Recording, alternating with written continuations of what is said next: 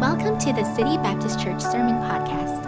As a community of faith, we are passionate about helping people find and follow Jesus.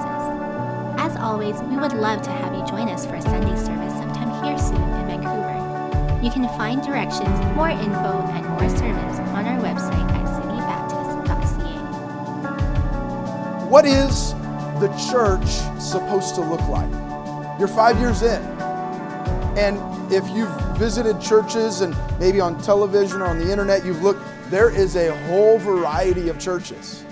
There are churches that believe all kinds of things. What is the church, according to Scripture, supposed to look like? If you will, the title of the message this morning, I guess, could be The Original Recipe. And we're going to look at what was God's original recipe for the church. Coca-Cola. Coca-Cola has been the most popular soda. You guys call it pop? Is that what we call it here in Canada? Pop, is that right? The most popular pop brand around the world for decades. In fact, in the U.S., I'm not sure about around the world, Coke is number one and Diet Coke is number two. And the most popular soda brand around the world. Let me just see, Coke versus Pepsi. How many Coke fans? You're Coke. How many Pepsi? How many Dr. Pepper? No? All right. Sprite, we can keep going. The brand of Coke is recognized, this is a crazy statistic, we're told, by 94% of the world's population. Wow. And that's not bad for a business that's only 150 years old. 94% of the world's population recognizes that brand. They know what a Coke is. It was the first soft drink in outer space, consumed by members of the Space Shuttle Challenger. Much of its popularity can be traced. I don't know if that's a correct thing, Challenger, because Challenger didn't make it to outer space. Must have been a different.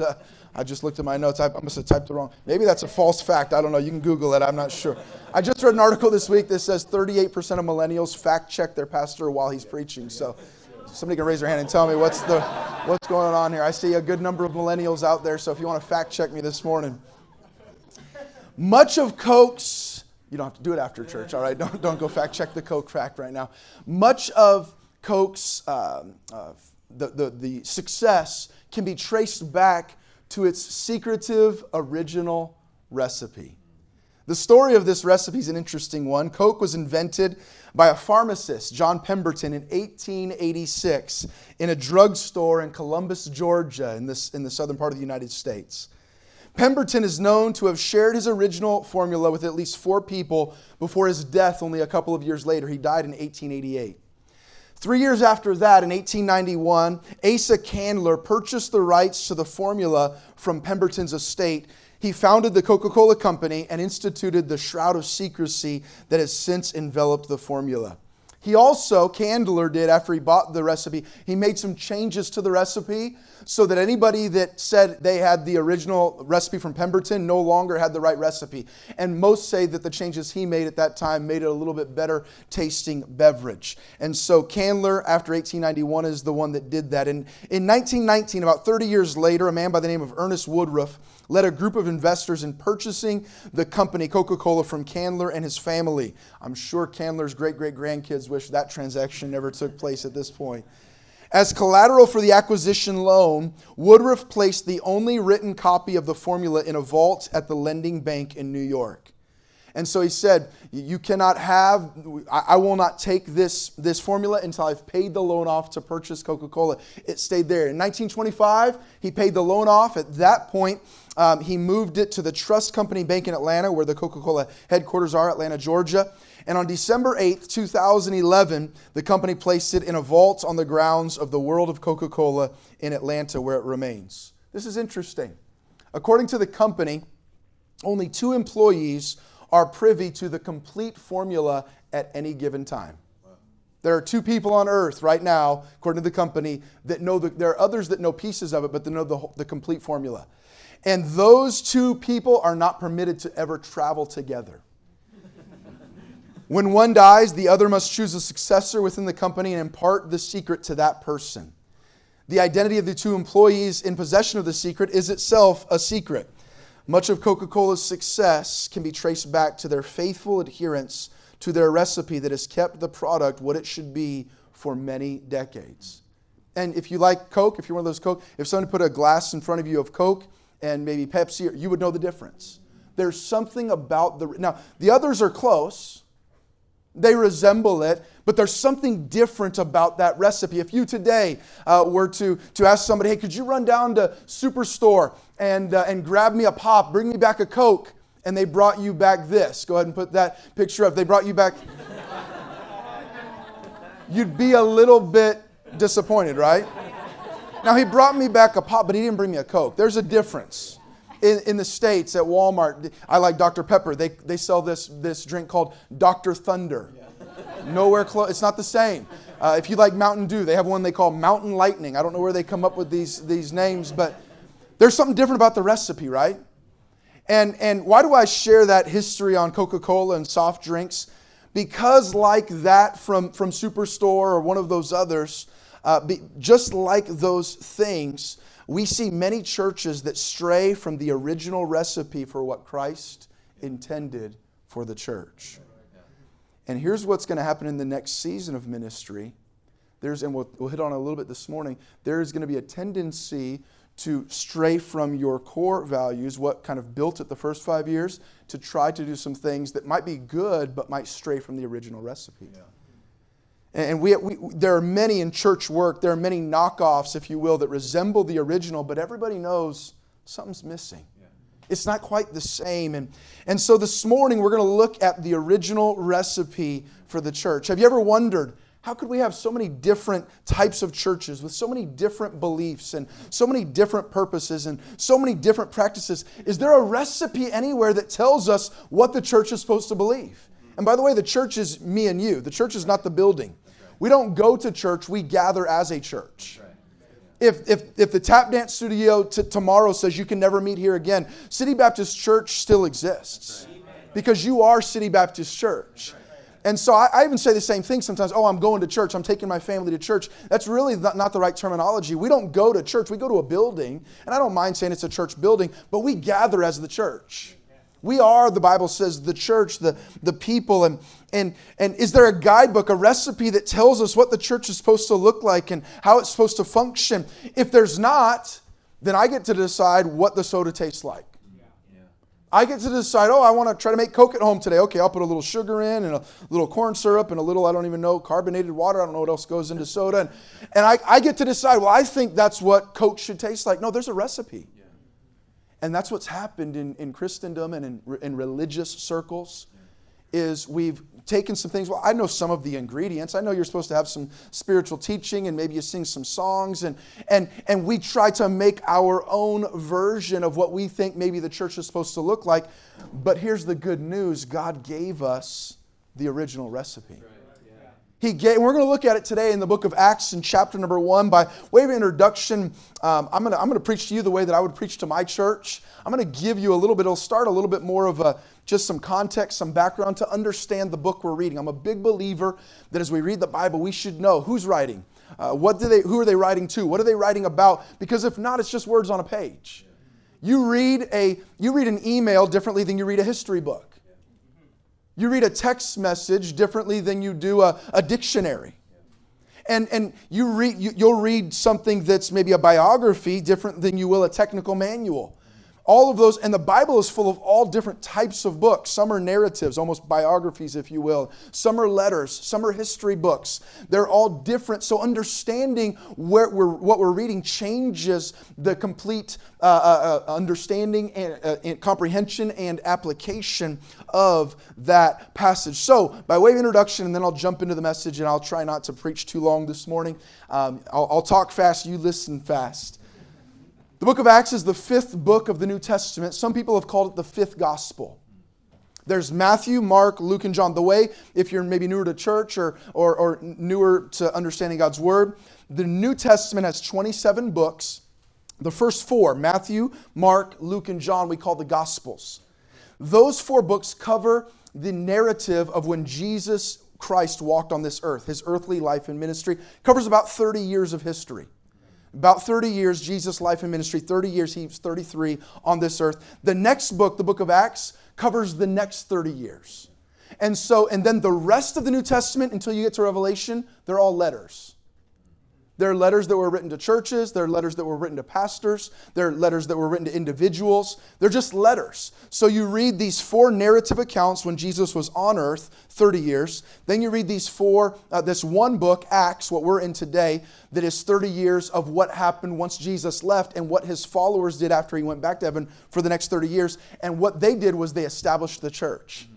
It's the early history of the church. And then the rest of the New Testament is just letters to some of those believers and churches found in this book until you get to the last book, Revelation, which talks about what's coming and it's prophecy.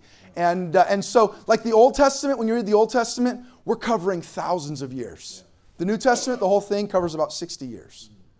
Understanding that changes the way that you read it. And the 4 Gospels, that's the work Christ did while he was on earth. Acts, what we're going to read this morning, is the work that Christ did after he left earth. The Gospel shows us the life of Christ. Acts, the Gospels, I should say, show us the life of Christ. Acts shows us the life of the church. Acts is the sequel to Luke's Gospel. Again, if you're new to church, you're kind of like, what is this? It's like a college class. I just want to give us a little background, and I'll get into some application that I think will be helpful for all of us. But Acts is the sequel to Luke's Gospel. Luke is the one. Luke was a medical doctor. By the way, a great reminder, well, I'm not a pastor. I don't know if God can really use me. I don't know if I'm really supposed to serve God. Luke was a medical doctor, very possibly a wealthy man, that God used his talent, his education, his experience for the glory of God for all eternity. And God wants to use your resources, whether it's your education, your experience, your financial resources. God can use those things for his glory. And Luke was a faithful traveling companion of the Apostle Paul. Interesting little fact, by word count, Luke actually wrote more of the New Testament than Paul did. Paul wrote a lot more books, but when you take Luke and Acts, and it's a sequel. And sometimes sequels are good and sometimes they aren't.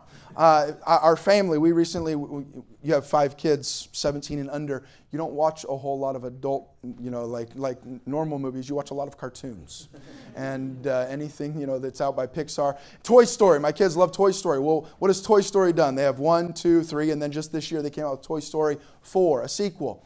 And you understand Toy Story 4 better if you've watched some of the other ones because you know the characters, you know what's happening. Well, that's when you're reading Acts.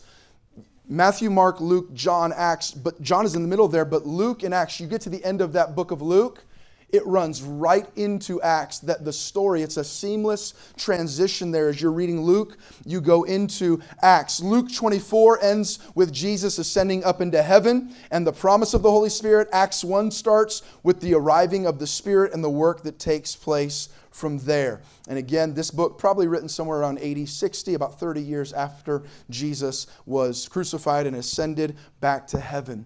This book is a reminder of the amazing things that can happen in a short period of time. Yeah. The amazing impact in lives over the course of about 30 years, basically a generation.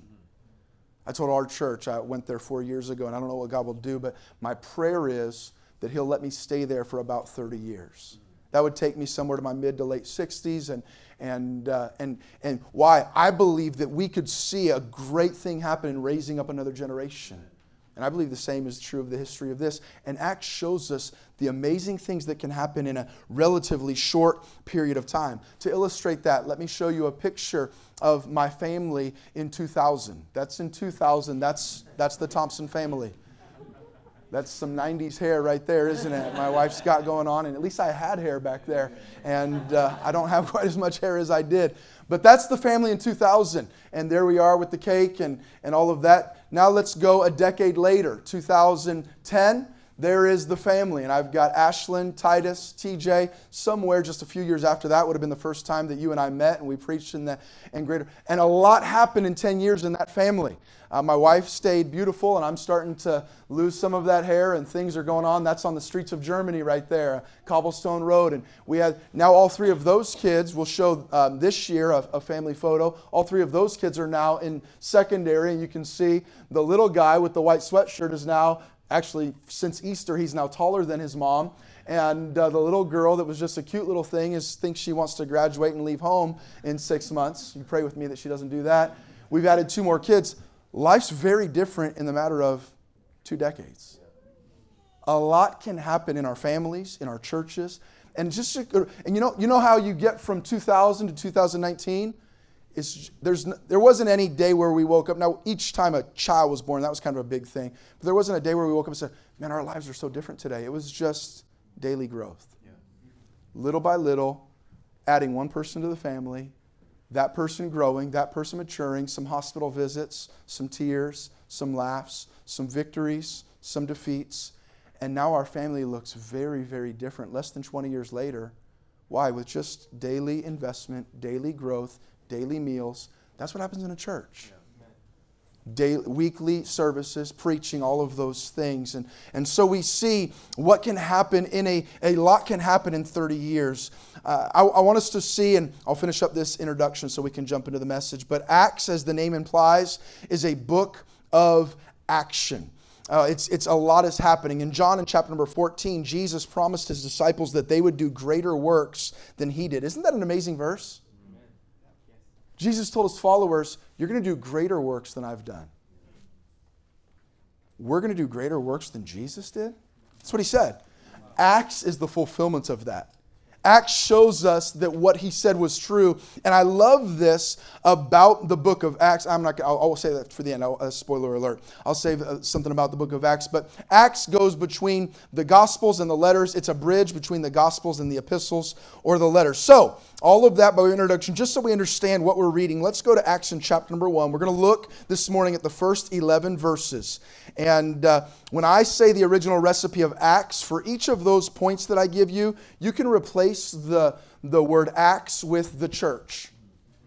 Because Acts is a history of the church, and when you think of the church, it's you and it's me. It's us. We're not talking about some other group of people back 2,000 years ago. We're talking about these points applying to us today. What is the recipe for the church? What's it supposed to look like? You're 5 years in. 1, we can take a checklist. How are we doing? 2, we can get a reset of making sure this is how we need to move forward. Number 1, I want you to see the person of Acts. It's Jesus. Chapter number 1, beginning in verse number 1, the Bible says, the former treatise, that just means the last letter, have I made, O Theophilus, of all that Jesus began both to do and teach. Luke is referencing here the Gospel of Luke. He said, Theophilus, you remember I wrote that other book, and you can go back to Luke in chapter number 1. You'll see where Luke addresses that.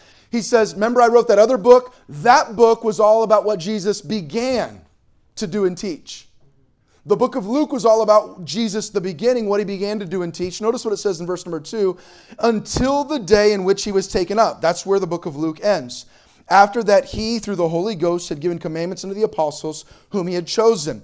Verse 3, to whom also, the disciples, he showed himself alive after his passion by many infallible proofs, being seen of them 40 days and speaking of the things pertaining to the kingdom of God. The beginning here, he says, now this book is a continuation of what I wrote about what Jesus began to do, and he gave the promise of the Holy Spirit. Now I'm going to write about Theophilus. I'm going to write what happened the last 30 years.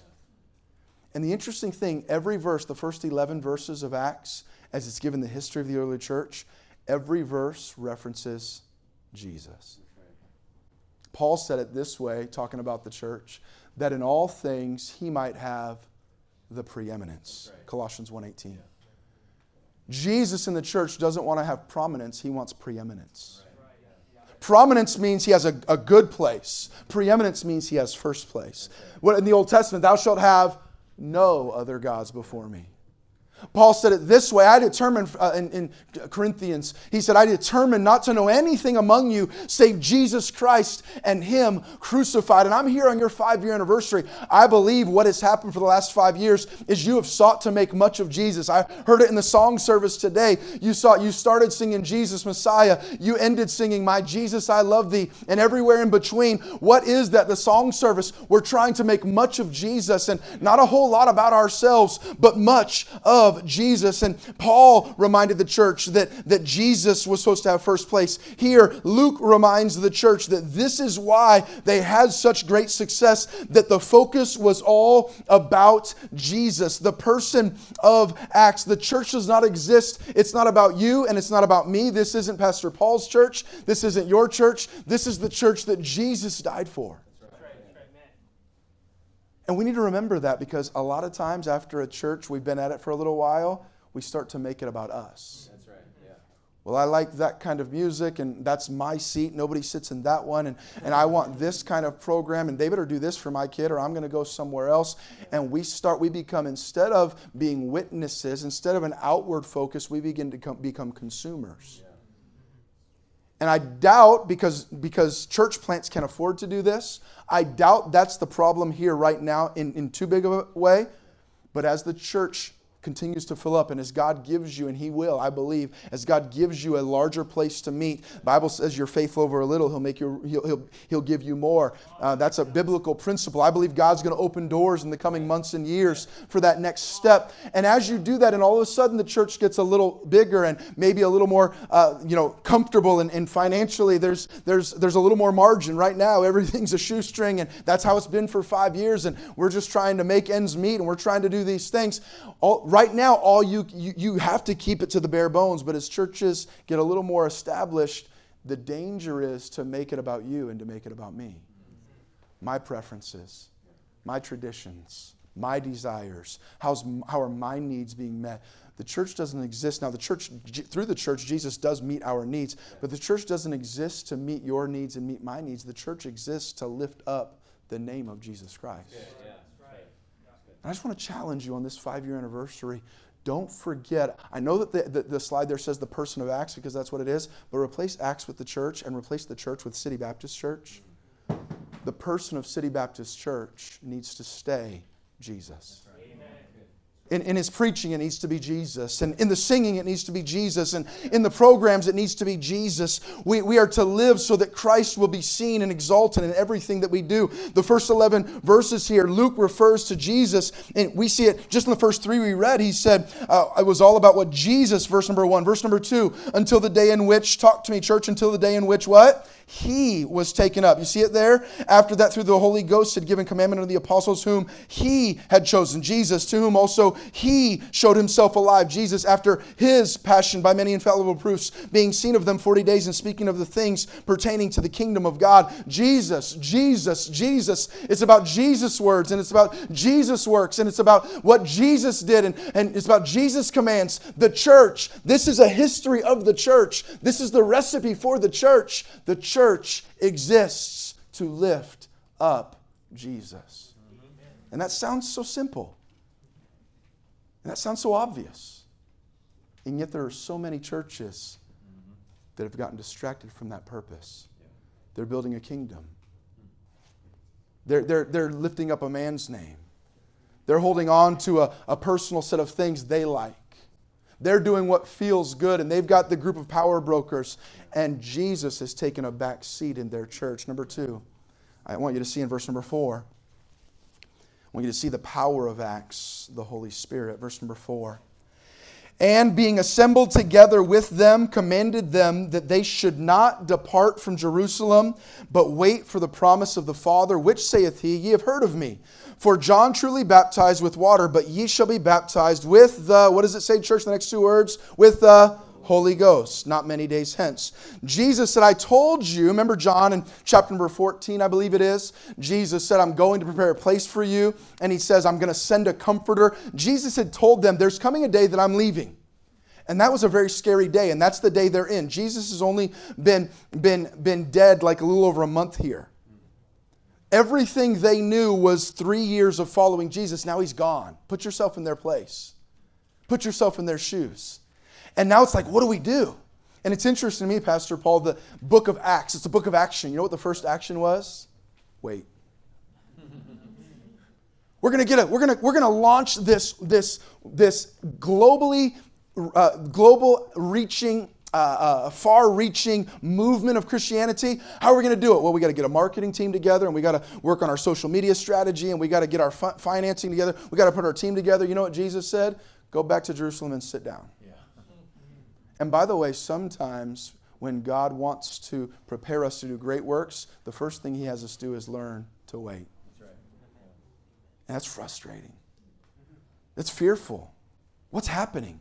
Your church undoubtedly has been at time, and in some ways you're in a season like that. You're praying about what's next. God, would you open some doors? And you're in a waiting period. You're not the first ones. The early history of the church, that's the first thing they did. There's a group of believers, about 120 of them, a church about like how many will be at City Baptist today, somewhere around there. And the first thing Jesus told them to do was, go wait.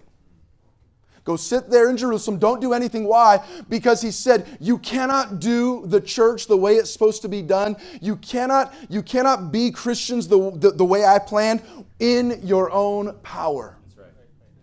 In your own strength. Do not go out there and try to do my work until the Spirit comes and empowers you, until you're working in my strength and not in your strength. Don't try to manipulate this thing in your own wisdom. Wait on me. Don't try to make it work. Well, if we just get the right signs and we get the right social media presence and we do some Facebook advertising, I'm not against any of those things, then our church, what's the secret to our church making a bigger impact? The secret is to it making a biblical impact is God working through us, because none of us is strong enough.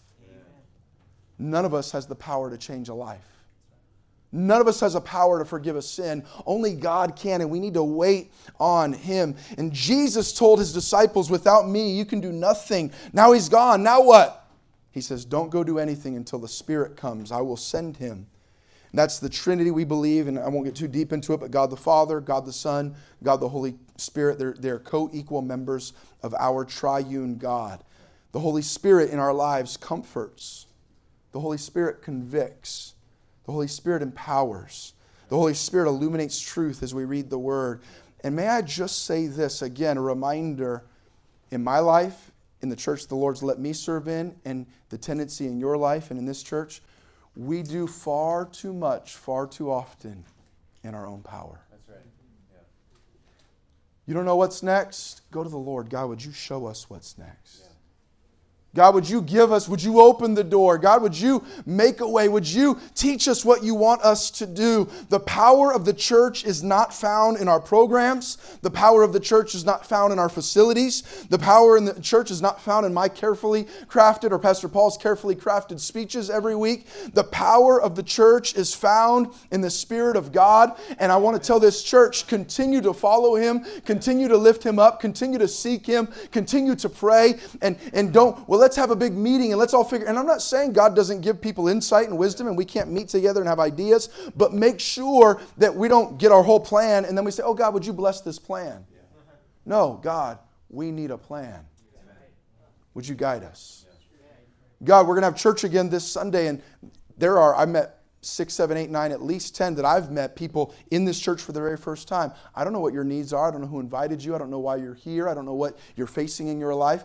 But here's the reality. Nothing that I can do will meet those needs. We need the power of God to work through His Word. He changed my life. I wasn't born into a Christian home. I was raised by a single mom. My mom and dad were never married. I was born out of wedlock. Never went to church growing up. But at the age of 9, one of my mom's coworkers invited her to come to a church in Northern California. And it was on that day, for the first time in my whole life, I didn't have a Bible at home. First time in my whole life, I heard the message of the gospel for the first time. And my mom at that time, before it was legal and before it was just considered nothing, she was involved in marijuana. I remember alcohol. I remember parties. She was a good mom, but just 20, she had me when she was 22. She was a 28-year-old young lady and just living the way that people live. And we went for the very first time, and I heard a man who was a little younger than me at the time preach from the book of John, and he preached, "Marvel not that I say unto you, ye must be born again." And there was something about that service I'd never experienced before. There was something about that message I'd never heard before. And on that day, my life was forever changed, because it was on that day that I made a decision to place my faith and trust in Christ alone. Being born again, what does that mean? Not physically born, but a spiritual birth in my life. And that happened on that day. Why did that happen? I believe because there was a pastor and there was a church and there was a group of believers that understood the power to change a life was not in our programs, but it was in the Word of God, the Holy Spirit coming. And fast forward a few years later, I would end up marrying that pastor's oldest daughter. And he is now today my father-in-law. And the man who preached the Bible for the very first time in my life, and that my life was eternally changed, I ended up marrying his daughter and then served with him for 15 years in that same church before the Lord called us to Southern California. But what is the power of the church? Church, don't lose sight because you've had a modicum of success, because there's a lot more people here than there was on this day 5 years ago. And you said on that week, is anybody going to show up? And now you know what? If we don't pray at all, there's going to be a good number of people here next Sunday. And if we don't really put a lot of work or energy, and we think we can do it on our own for a while, but we won't make any lasting change. The Bible says it this way, having a form of godliness, but denying the power thereof. We don't need to manipulate or manufacture God's power. We need to be filled with the Spirit. Church, as you move into this next season of ministry, I just want to remind you, without the Spirit of God, you are bound to fail miserably or succeed even more miserably. Sometimes you can do some things in your own strength, but there's no lasting fulfillment there. Number 3, you've listened well. Let's continue on and try to wrap this up. Verse number 6. What is the priority of Acts or the priority of the church? It's the gospel. Notice verse number 6. When they therefore were come together, they asked of him, saying, Lord, wilt thou at this time restore again the kingdom to Israel? Isn't that an interesting verse? Jesus has died. He was crucified. He was buried. He rose again. Before he ascended back into heaven, the Bible says for 40 days, he went around interacting with his disciples and with others. He showed himself alive to hundreds of people. And here's their question. Those that had walked step by step, ate every meal with Jesus for 3 full years, you would think they would understand the priority of the Christian life. And you know what they asked them? They said, okay, now you died, you were buried, you rose again. That was amazing, by the way. I don't know how you did that, but that was incredible. And is it now? Here's what they asked. Is it now you're going to become that political ruler? Is it now that you're going to restore your kingdom? You're going to come and bring that's what they were all looking for. That's why today the Orthodox Jews are still looking for a Messiah. They don't believe that Messiah has come. Why? Because they were looking for a political ruler. Jesus came not as a political king. He came as a spiritual king, and that's not what they were looking for. And even the disciples didn't understand. Right before he dies, James and John's mom comes and says, hey, basically, in our country, we would say, when you become president, Jesus, would you appoint my sons to be your right-hand cabinet men, like vice presidents? And Jesus is like, what are you talking about? That's not why I came. But the disciples here had misplaced priorities. They didn't understand the purpose of being Christ followers. Is it now? Now the political thing going to happen? Notice verse number 7. And he said unto them, it is not for you to know the times or the seasons which the Father hath put in his own power. You've got your eyes focused on the wrong things. Would you read verse number 8 aloud with me if you have your Bibles right there? Let's read Acts 1, verse 8 aloud. Ready? Begin. But ye shall receive power. After that the Holy Ghost is come upon you, and ye shall be witnesses unto me, both in Jerusalem and in all Judea and in Samaria and unto the uttermost part of the earth. Jesus, are you going to fix everything politically? Are you going to set up your kingdom in Jerusalem? Are you going to bring that political peace? And you know what Jesus says to them? That's none of your business when that happens or how that happens. Get back to your purpose. Don't worry about what the power the Father has. He's going to give you power. The Holy Spirit's going to empower you. And here's your priority. Go be witnesses of me. What's a witness? A witness is someone that has seen or experienced something, and it tells someone else what they have seen or experienced. If there were a car accident out in front of here, God forbid, and you were a witness, the police came, I'm guessing they would take a witness statement. And you would tell that person what you saw or experienced. That's what Jesus said. Here's your priority. Go tell everybody. You were with me for 3 years. I changed your life. Go tell everybody you can what you've seen and experienced.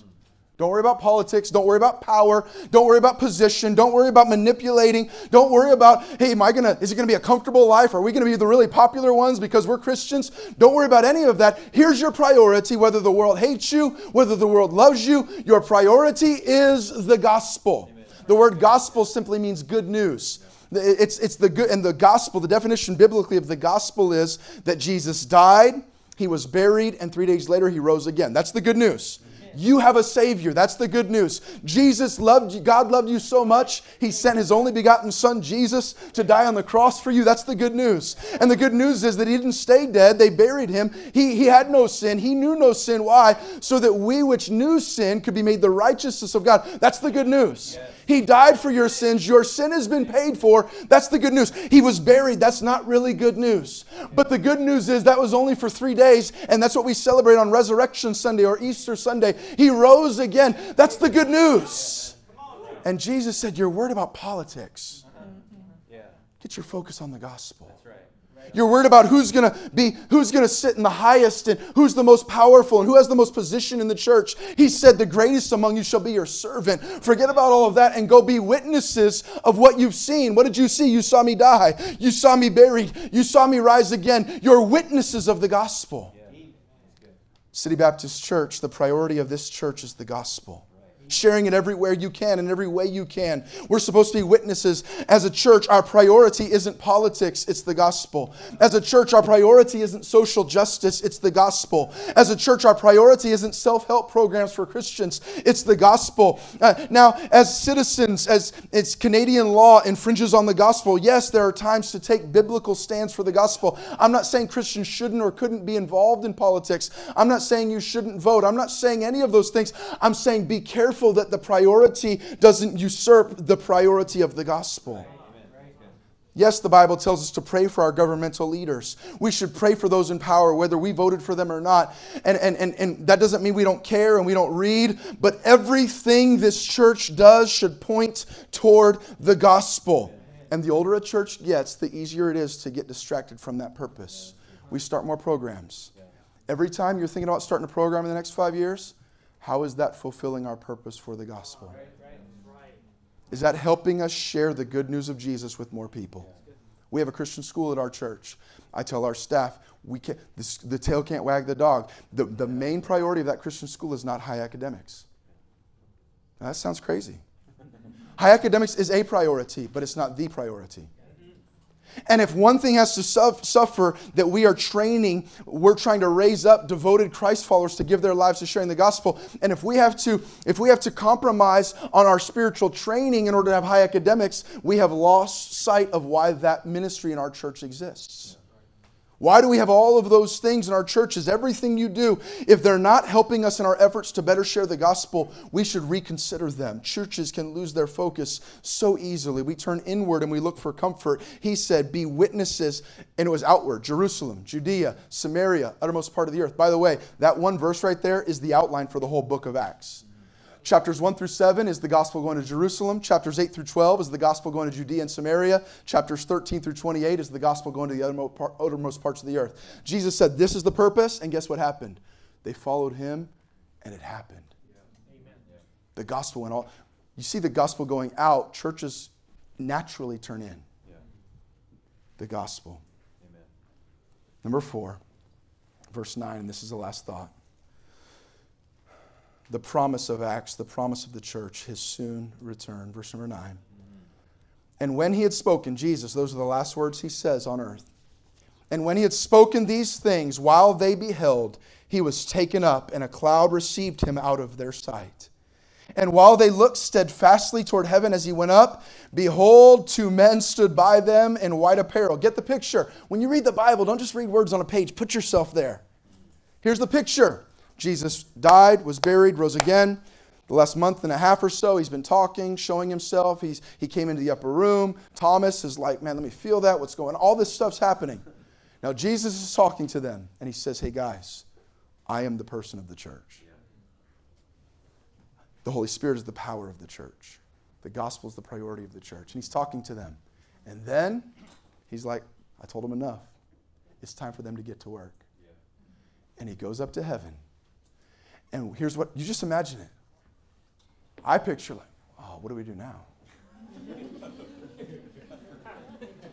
I mean, this is how I felt 40 days ago when He died. He came back, everything was cool again. Now what, Peter? I don't know. Go ask somebody else. I already went back fishing. I can't do that. I tried that already. Jesus pursued me. I got to live for Him, but I don't really know. Be witnesses, Jerusalem. I don't want to leave Jerusalem. What does this mean? And they're standing there. And they're kind of standing there waiting. Like, I picture it like, what's because of the way that the two men answered. Here's what they say in verse 11. This is why I kind of picture there's fear, there's uncertainty. Verse 11, these two men say, which also said, ye men of Galilee, why stand ye gazing up into heaven? What are you staring at? What are you waiting for? What good is this going to do? And notice what it says in verse number 11.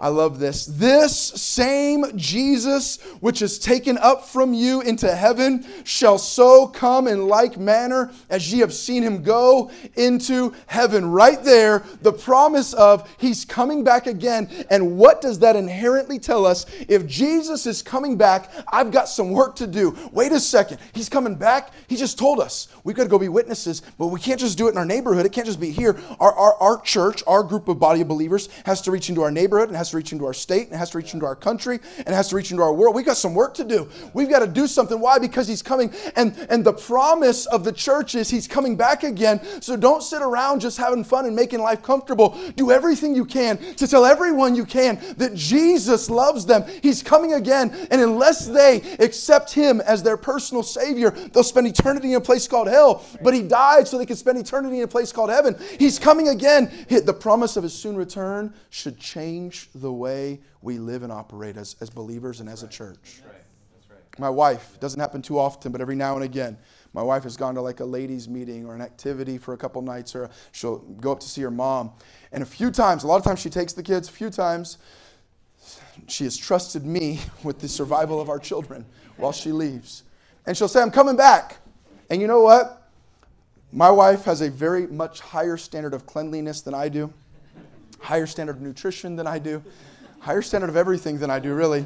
And the only thing she had low standards in was men. And that's why she married me. But my wife, she'll leave, and the kids, we're like watching stuff, and dirty laundry's on the ground, and dishes are piling up. Don't look at me like that. Some of you guys do the same thing. Dishes are piling up in the sink. And you know what'll happen? My wife, she'll say, hey, she might text, hey, I'll be home in about 2 hours. Hey, kids, she's coming back. Hey, you go clean up, Titus, you go clean up the dishes. Ashlyn, go do the laundry. Do we have a vacuum? We own a vacuum, right? Somebody, TJ, go, where's your mom keep that vacuum? I don't know what we're doing. And the promise of her soon return changes my behavior. Really. The TV goes off. I get up off the couch. We throw away the Little Caesars pizza boxes. Like, all of my behavior changes. Why? Because she's coming back.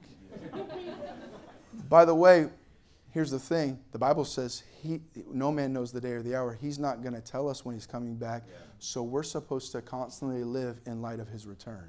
Right. It could be today.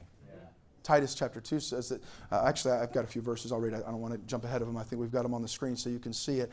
Paul wrote to Titus in Titus chapter number 2, for the grace of God that bringeth salvation hath appeared to all men, teaching us that, denying ungodliness and worldly lusts, we should live soberly, righteously, godly in this present world. Notice that it should change our behavior, looking for that blessed hope and the glorious appearing of the great God and our Savior, Jesus Christ, who gave himself for us that he might redeem us from all iniquity and purify unto himself a peculiar people, zealous, passionate of good works. What does he say?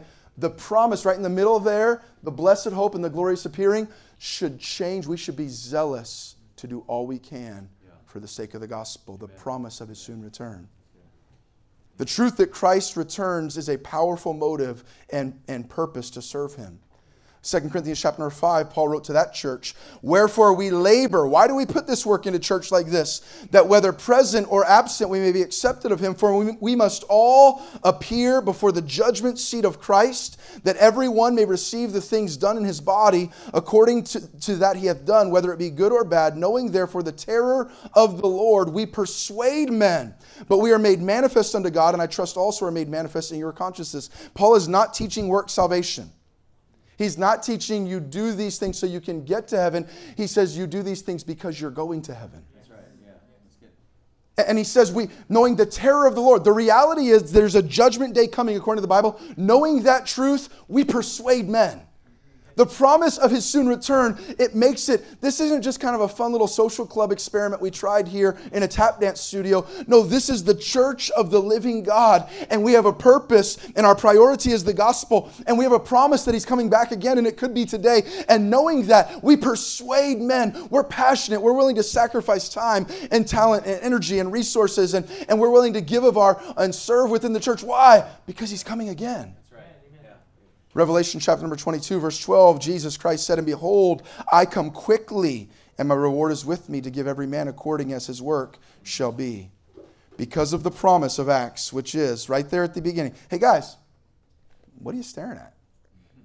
You're just going to stand here for the next 3 years looking up there? It's gone.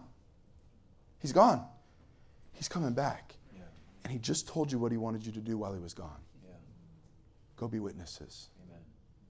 That's the original recipe. Yeah. That's what the church is supposed to look like. The person of Acts, it's all about Jesus. The power of Acts, it's not you, it's not me. It's not, Pastor Paul's amazing, witty sense of humor. Is that what I was supposed to say, Pastor Paul? It's not his personality, it's not yours. The power is the Holy Spirit. If I be lifted up, Jesus said, I'll draw them into myself. The priority of the church is not, well, I don't think we have enough programs for my kids. I'm thankful for kids programs if it helps train them as disciples of Jesus, but the church doesn't exist to make your kids more comfortable or mine. The priority is to share the gospel. Amen. And then the promise of the church is coming again. 5 years has gone quickly, hasn't it? Before we know it, the history of City Baptist is going to be a lot longer than that. And either you and I are going to be in heaven, or we're going to be dead, or Christ will come again. Now's our moment. Now's our time. We hope today's message was an encouragement in your relationship with Christ. To stay connected with us, you can like us on Facebook or give us a follow on Instagram at Man City Baptist. Our prayer is that God will uniquely bless and